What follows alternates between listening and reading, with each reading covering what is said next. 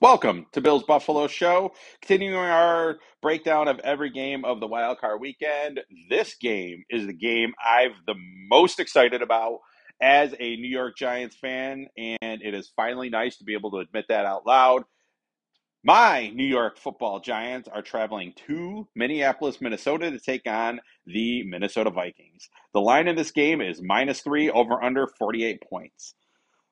So this game, it's basically a pick 'em because when you have a home team, they automatically, because of the home field advantage, get between 2 and 3 points depending on the crowd, where it is. Like, obviously, the Chargers aren't going to get that kind of bump. The Jags, although I think they had a really good crowd last weekend, aren't going to get that kind of bump. But I think that's the Minnesota Vikings are a team that has an incredible fan base. They will get that bump. Although I think it was silly for Nick Gates to point out the fact that the Minnesota Vikings crowd wasn't very into the game the last time they played. I think they're going to be absolutely bonkers, and he did his team no favors by bringing it up.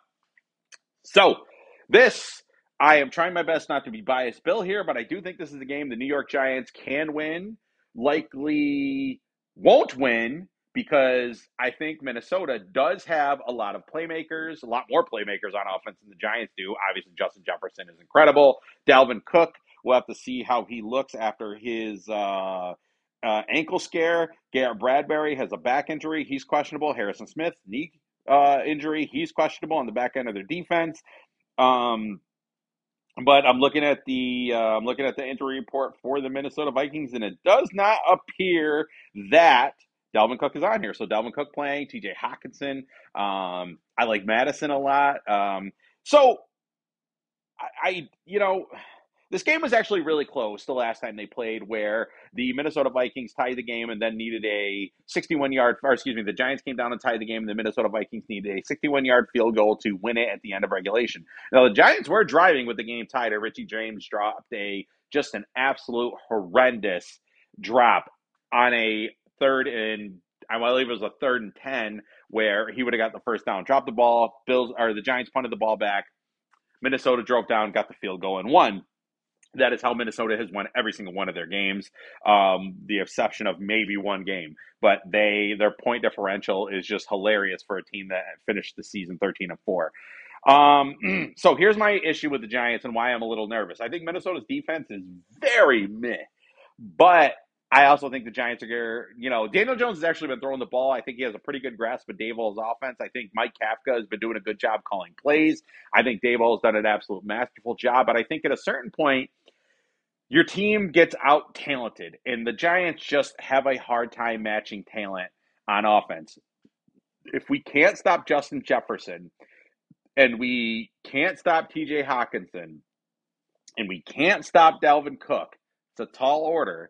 Minnesota Vikings, again, maybe a paper tiger, but they did go 13-4. Justin Jefferson is probably the offensive player of the year. Dalvin Cook is always Dalvin Cook. TJ Hawkinson's been absolutely great for the Minnesota Vikings ever since he came over from Detroit in the midseason trade.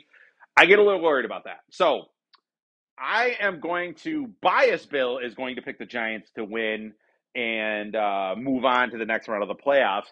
Unbiased Bill is a little bit more skeptical. I think this is a back and forth game, and I think this looks like the game that we watched on Christmas Eve, where they had to kick a 61-yard field goal against the Giants to win. Other weird stat. In the last, I forget the amount of time, but in the last handful of seasons, only 12 teams have lost on a field goal 60 yards or longer. 12 games have been decided by a field goal that was 60 yards or longer. The Giants have lost 3 of them. Jake Elliott for the Eagles, this one, and there was one other one that I am actively choosing not to remember. But Kirk Cousins against the Giants defense, I don't know. It's Kirk Cousins.